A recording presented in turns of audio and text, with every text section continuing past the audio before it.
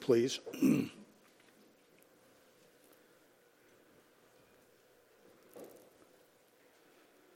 Feels like it's about 300 degrees up here.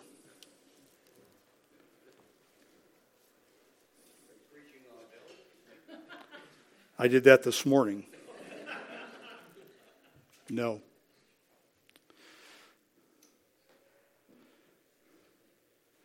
Let's go ahead and stand, please.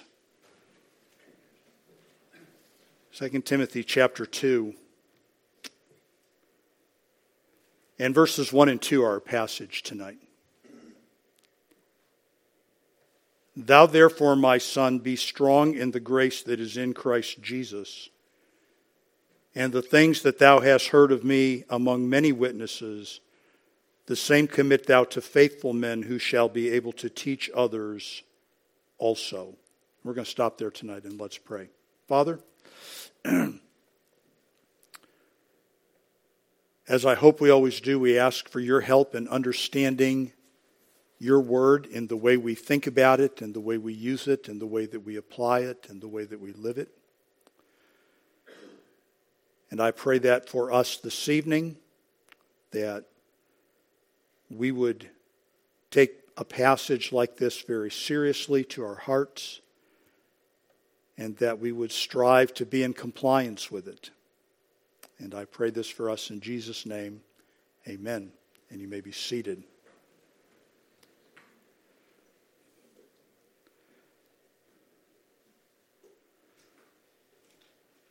I have, for the past several weeks since I finished up this message, been very apprehensive about dealing with it, because I'm going to be a little bit contrarian, and I hope that I can say that not for the sake of being novel, or certainly not for any way of singling myself out, but I just think that 2 Timothy 2:2 is a verse that is horribly abused by well-intentioned people.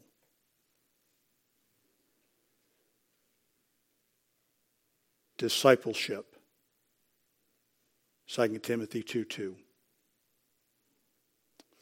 Every church needs a discipleship program. 2 Timothy 2:2. Pastor, can you recommend a good book on discipleship? 2 Timothy 2:2. Who are you discipling at this moment? You need to be discipling somebody. 2 Timothy 2:2.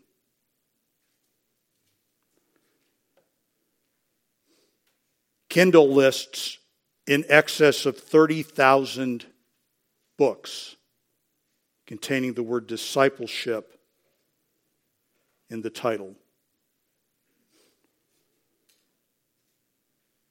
Some more famous than others, some even infamous, some by people who are completely anonymous, all having something to do with discipleship.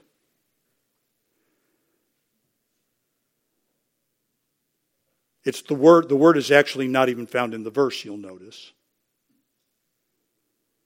And I just think that part of the abuse of the text is that when we think about discipleship, we think about something that is completely disconnected from the church.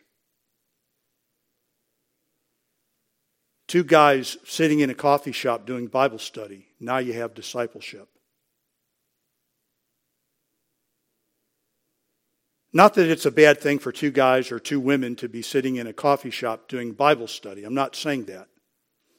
I'm just exploring this question.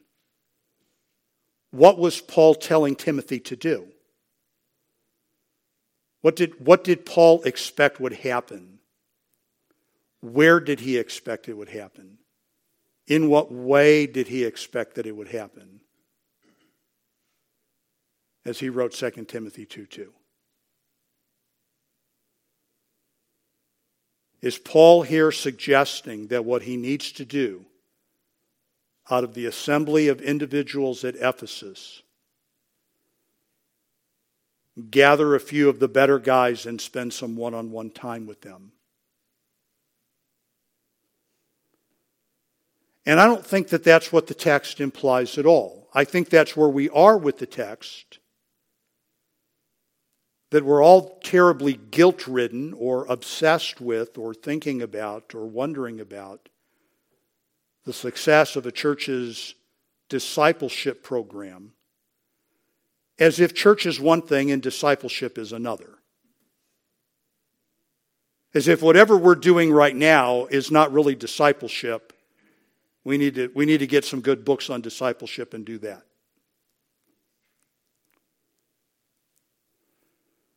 Verses 1 and 2 are actually one sentence. Our King James Bible does not treat them that way. If you're looking at an ESV, it does. It puts a comma after the end of verse number 1. Because there is no legitimate reason to think of this as anything other than one sentence.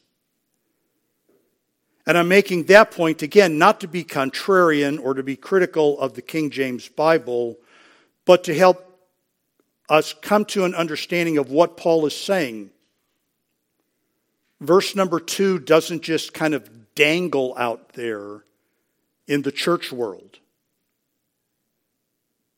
All of these things, Timothy, I'm talking to you about, all of these things that I've told you and I'm telling Titus that I want churches to do and I want them to be attentive to. And oh, by the way, don't forget, in addition to that, there's this. So let's begin then by looking once again at verse number 1. Thou therefore, my son, be strong in the grace that is in Christ Jesus. Paul is saying to Timothy, be constantly being made strong in God's grace. Be constantly being made strong in God's grace. Thou therefore, you then. Asia is filled with defectors, chapter 1, verse 15. There are the occasional bright spots, chapter 1, 16 to 18. You then, be strong. There is actually a command in the verse. The command is to be being made strong. We don't really talk that way, but that is what Paul is saying. Grammatically, it is not only an imperative, it is a passive. He is commanded to be letting something happen to him. He's not being commanded to do something. That will come in verse 2. He is being commanded to seek something, to pursue something, to allow something in verse number 1. You then, my son, be strong in the grace that is in Christ Jesus. Be strong in God's charity, in His kindness, in His giftedness. I think that the idea here, right? I mean, we know that the word means favor, but it doesn't just mean favor in the kind of smile and look at you and wish good things for you meaning of the word. It implies favor in the sense that God is the one who gives us the ability to do the things that He wants to have done. In Romans chapter 1 and verse number 5, it is God's grace that makes us able to obey Him. We don't obey God out of anything internal. We obey God because His grace has worked on us in such a way that we are obedient. In Romans chapter 12 and verse number 3, we think clearly because God's grace enables us to think a certain way. The human mind is not naturally bent towards God, nor clear thinking. Just look at the homepage or your news feed of your homepage. Human beings do not default into sanity. They default into insanity. if people are genuinely saying this is a consequence of God's grace. In Romans 12:6, our spiritual giftedness is a consequence of God's grace. Our ability to minister to His one body through our individual giftedness is something that comes to us from God's grace. Not because we took a battery of aptitude tests. Not because we jockeyed for position. In 1 Corinthians 3:10, Paul talks about building Christ's church under God's grace. So when Paul says to Timothy in 2 Timothy 1:1, be strong, imperative. Be being made strong, passive. It's God's grace, not your strength, not your human ability, not your ability, capacity to grit your teeth and carry on. There will be a place for endurance, 2 Timothy 2:3. But it is not human endurance that we are pursuing. And God's grace comes to us through Jesus Christ, the mediator of our covenant. God, our Father, who Himself is rich in grace, gives us His grace through His Son, Jesus Christ. John 1:14, the Word was made flesh, dwelt among us. We beheld His glory. The glory is the only begotten of the Father, full of grace and truth, and of His fullness have we all received, and grace for grace. For the law was given by Moses, but grace and truth came by Jesus Christ.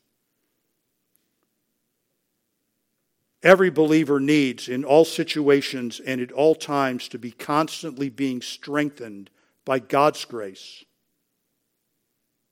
not his own physical abilities and capacities. I was having a conversation with one of the guys this morning, right before choir came in. He was talking about a muscle he had that hurt him when he was sitting down. I said, all of my muscles work well when I'm sitting. That's when they're at their best. I sit very well. It's when I'm doing everything else that my muscles go into revolt. Not human strength, divine strength. We will never be strong enough, nor wise enough, nor mature enough, nor smart enough on our own to serve the Lord to the end of our lives to the capacity that He wants. It will not happen. It will not happen for a pastor, and it will not happen for anybody in the congregation.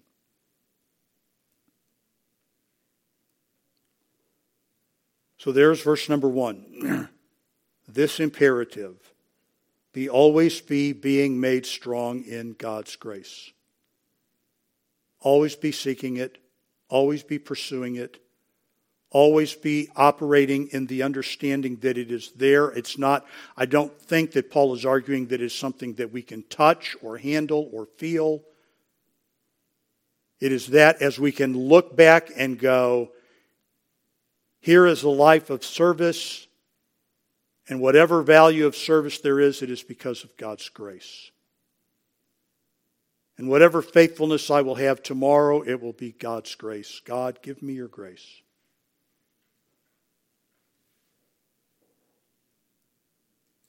And, verse 2, the things that thou hast heard of me among many witnesses, the same commit thou to faithful men, who shall be able to teach others also. Continuity of sound doctrine is the purpose of this grace. Within this immediate framework, why does Timothy need to be constantly being made strong in God's grace? So that he has the ability to transmit sound doctrine. Let's just look at the verse. What are the things? The things. That's a rather wide open expression, isn't it? What things? What things? Well, if we would just go back, and I would ask you to go back, right? What things? Well, he's writing a letter, so let's just talk about the things he's talked about in the letter. Chapter 1 and verse number 8. Be not thou therefore ashamed of the testimony of our Lord, nor of me his prisoner, but be thou partaker of the afflictions of the gospel, according to the power of God. What things? The gospel. And we talked about that. Testimony of the Lord is, right, not what we say about the Lord, but what the Lord said. Don't be embarrassed by what the Lord said. Don't be ashamed of what He taught. Don't be always figuring out how to get around what He said when it is unpopular. Don't be ashamed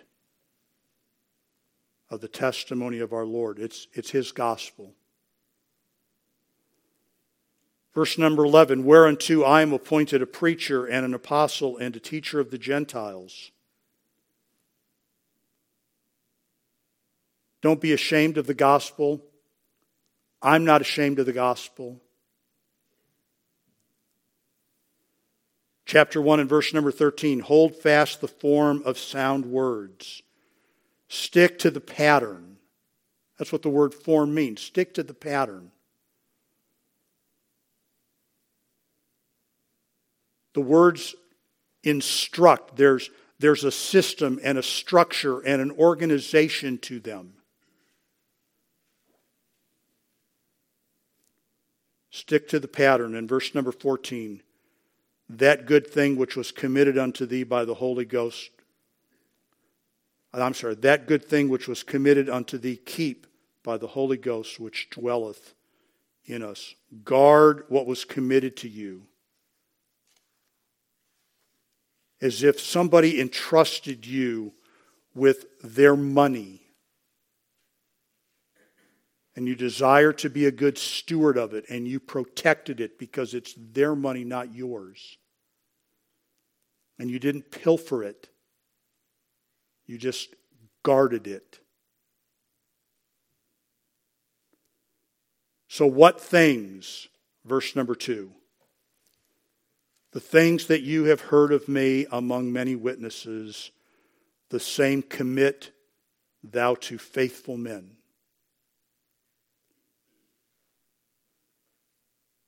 And here we have another imperative. We've had our first imperative in the passive. I insist that you keep being made strong in God's grace. And now I insist that you teach. This is a pastoral epistle.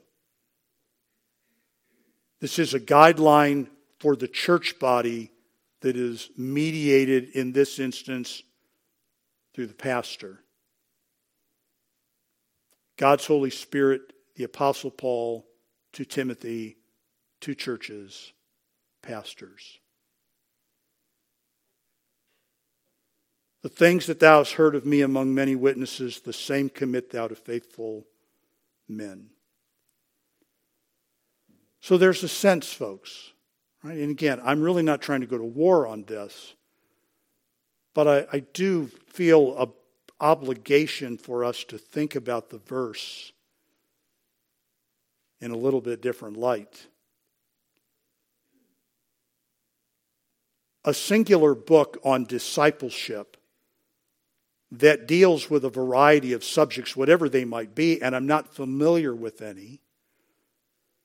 I couldn't recommend one and I couldn't critique one. Other than to say this, unless the book is comprehensive to the extent that the Bible is, it's not the right book. And at the risk of sounding sarcastic, which is not my intention, I can recommend you a tremendous book on discipleship. You've probably got one sitting in your lap.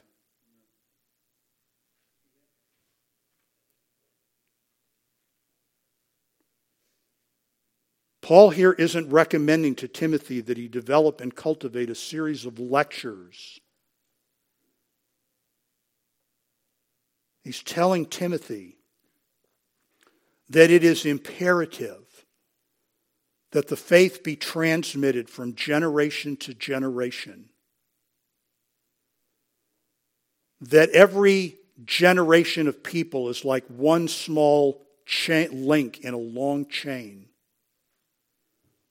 And that will be transmitted only by people who have been made strong by God's grace. and their responsibility is simply to pass it along.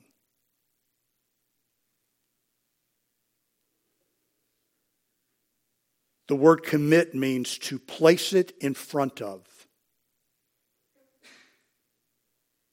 If I may be so brazen, I am doing it tonight. In Matthew 13:24, the same word is found. Jesus set forth the parable. Here, let me put this parable out in front of you. Here's a parable for you. In Mark 6:41, Jesus set before them fishes. Same word. Here's some fish for you to eat. In Luke 23:46, Jesus commended his spirit to the Father's hands. Here, Father, here is my spirit. In Acts 17:3, Paul was opening and alleging that Christ needed to die and rise from the dead. He said it before them. Here's the truth of the Word of God. I placed it in front of you.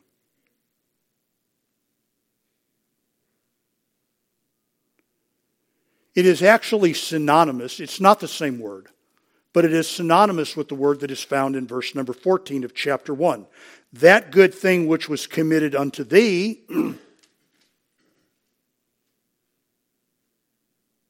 it was given to you and it was entrusted to you, and what are you to do with it? Well, what indeed are we to do with it, folks? There are no shortage of people who will take it and look at it and go, well, it can't possibly be saying that. Or they will look at it and say, well, if it says that, then here's what's going to happen, and we don't want that to happen, so we'll just pretend it didn't say that. And here's what the Lord says. I gave it to Paul. Paul gave it to Timothy. Timothy, you're to set it in front of somebody else. All done in the atmosphere of God's gracious strength.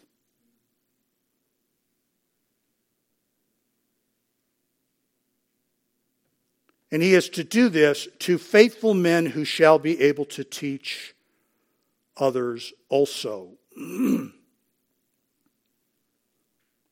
Here's the qualification.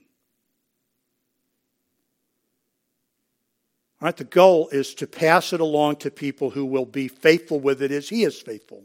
Right? What is I mean, if you just back up, let's back away from 2 Timothy 2:2 for a minute in this whole discipleship world. What is going on in 2 Timothy? Paul the apostle is in prison awaiting his execution. A few of his fellow laborers are scattered around the world doing the job faithfully. But the number of people who have turned their back on the faith, and therefore Paul, seems to far outnumber them. And what is he encouraging Timothy? Look, God gave it to me. I'm giving it to you. You need to give it to men just like you. And folks, the getting of men just like Timothy is not something Timothy can do. That is the work of the Lord. Be strong in the grace that is in Christ Jesus.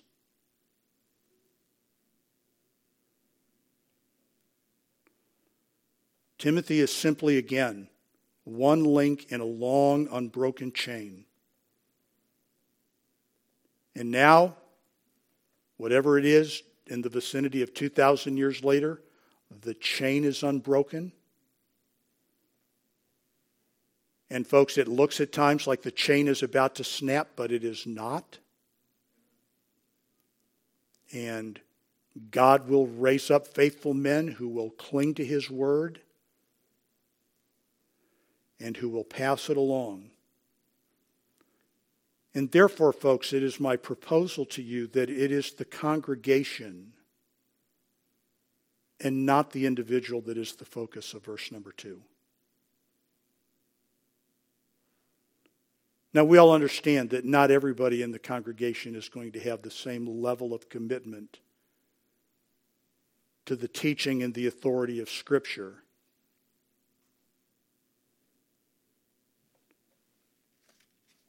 But this is a passage that is not really designed to be removed away from the church and taken someplace else. It is a command for the church. It is the activity of the church. Timothy is a pastor, and he is doing pastoral work. He is teaching the Bible to believing people who are supposed to believe the Bible themselves and pass the Bible along to their children and their co-laborers.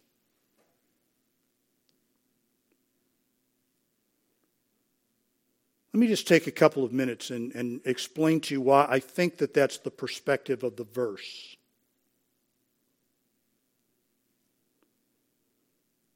In 1 Timothy 3:15, Paul has already decreed that it is the church that is the pillar and ground of the truth.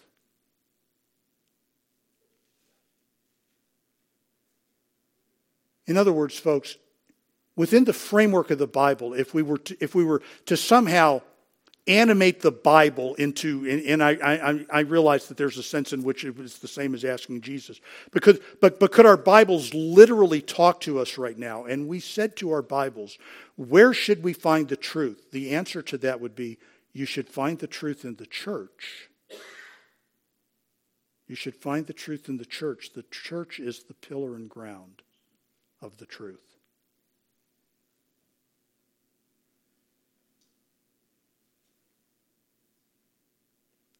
There is a place to train people for ministry, but that is not the context of 2 Timothy 2:2.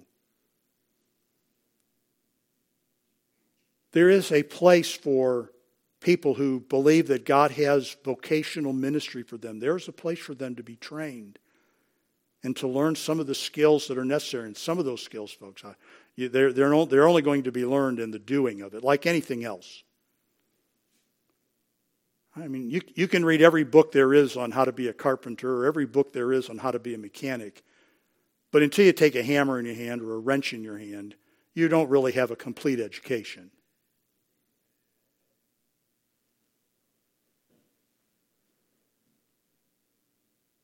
I would propose to you on the basis of what he has written already in 1 Timothy 1:8-14, that Paul is talking about the entire content of the Scriptures.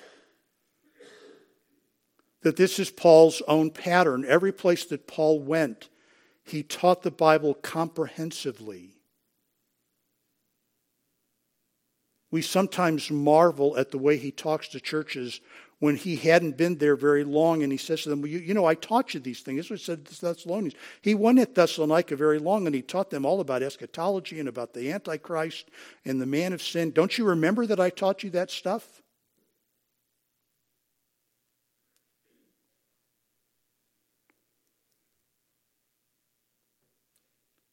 Go back to 2 Timothy 2:2. I'm just talking. I'm trying to defend my thesis. I'm not looking to war with anybody. If you have a great book on discipleship in your library, I'm not at odds with it, or I'm not at odds with you. That is not my point. I'm just looking at it asking, what's going on in the verse? I'm asking this, are we failing as a church because we don't have a specific discipleship class? Am I failing as a pastor because I do not have a group of disciples? Are you failing as a Christian because you don't?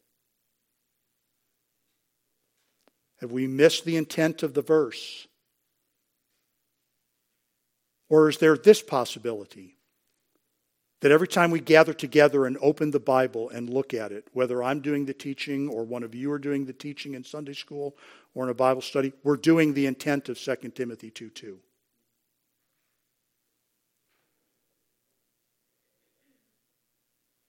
Paul writes in 2 Timothy 2:2, the things that thou hast heard of me among many witnesses. When Paul references his own experience, he references his public life, not his private life.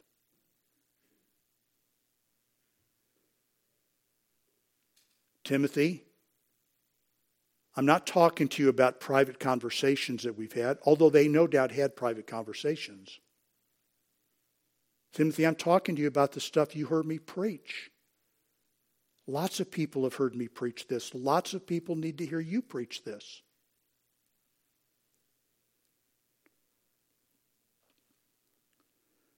Paul expects many people to hear Timothy, the same commit thou to faithful men. And I realize you could make the argument, and I wouldn't fight with you, that that would be men in succession or a few men at a time, and it might be a few men at a time. But it is multiples, and not only is it multiples, folks, I would argue that here is one of the places where the word man is not specific to gender.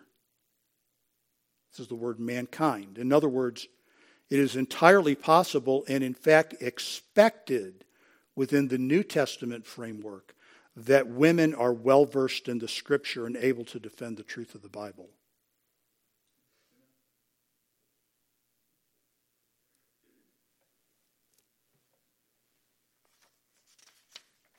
That it is no injustice to the word, for it is the word anthropos. The things that thou hast heard of me among many witnesses, the same commit thou to faithful people.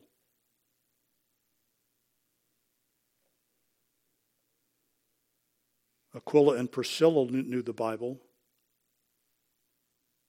and were a powerhouse couple teaching the Scriptures.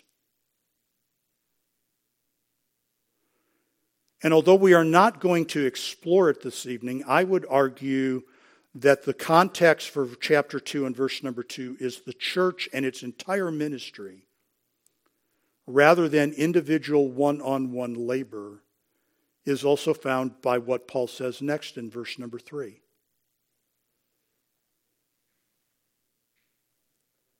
So, right, there are many defectors, 1:15. There's Onesiphorus, a blessed refreshment, 16 to 18. You then get your strength from God.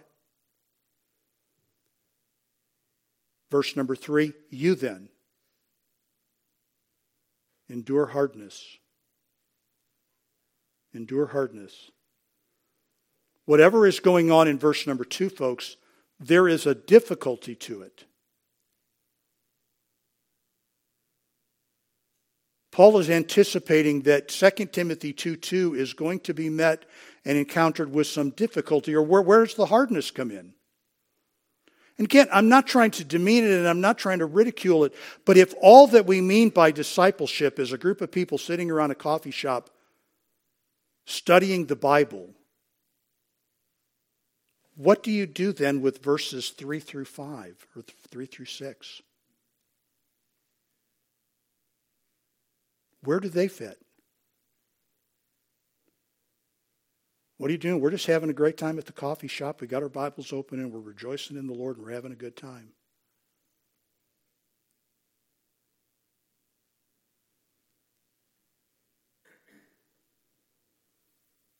But folks, as we all understand the regular ongoing work of doing church week in, week out, service upon service, interacting in the lives of the people for up or for down can be grinding and grueling work.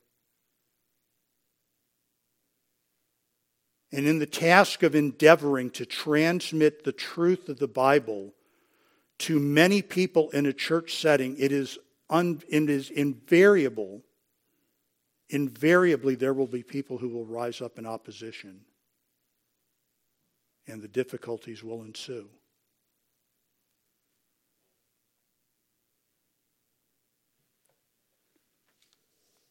So again, I propose to you that just to look at 2 Timothy 2:2, you need to couple it with verse number 1. They fit together. The imperative is that God's people must be made strong in strength that is not theirs but comes from God through Christ.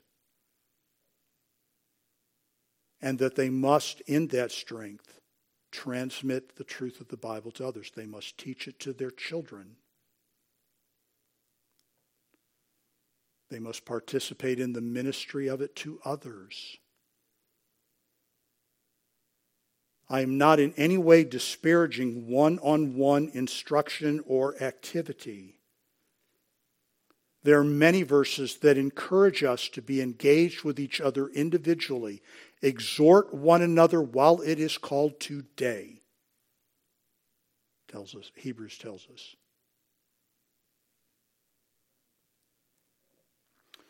And not very long after I got saved, our pastor, our home pastor, certainly took me under his wing. And we met every week, just about every week we met for lunch. Just about every week afternoon we'd go to lunch, and then we'd go on visitation. And we were at their house often on Sunday nights after the service.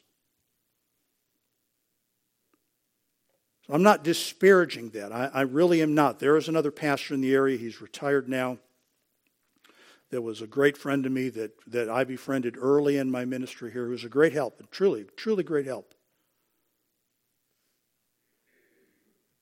So I'm not suggesting by any means that there's no part of that in 2 Timothy 2:2. I'm just saying that's not what Paul is encouraging everybody to do in 2 Timothy 2:2. Folks, we're doing it tonight. You are the target audience. And then your children will be the target audience. And then the next generation will be the target audience. It is a lot more broad in its perspective than it is narrow in its focus. A church ought to do discipleship every time it has a class. Every time it assembles together. Every Sunday school class is a discipleship class. We're teaching people the Bible. Every sermon is a discipleship class. We're preaching the Bible. The truth of God's word must be transmitted through his people. This is his will. In his power, this is also his will. Let's pray together tonight.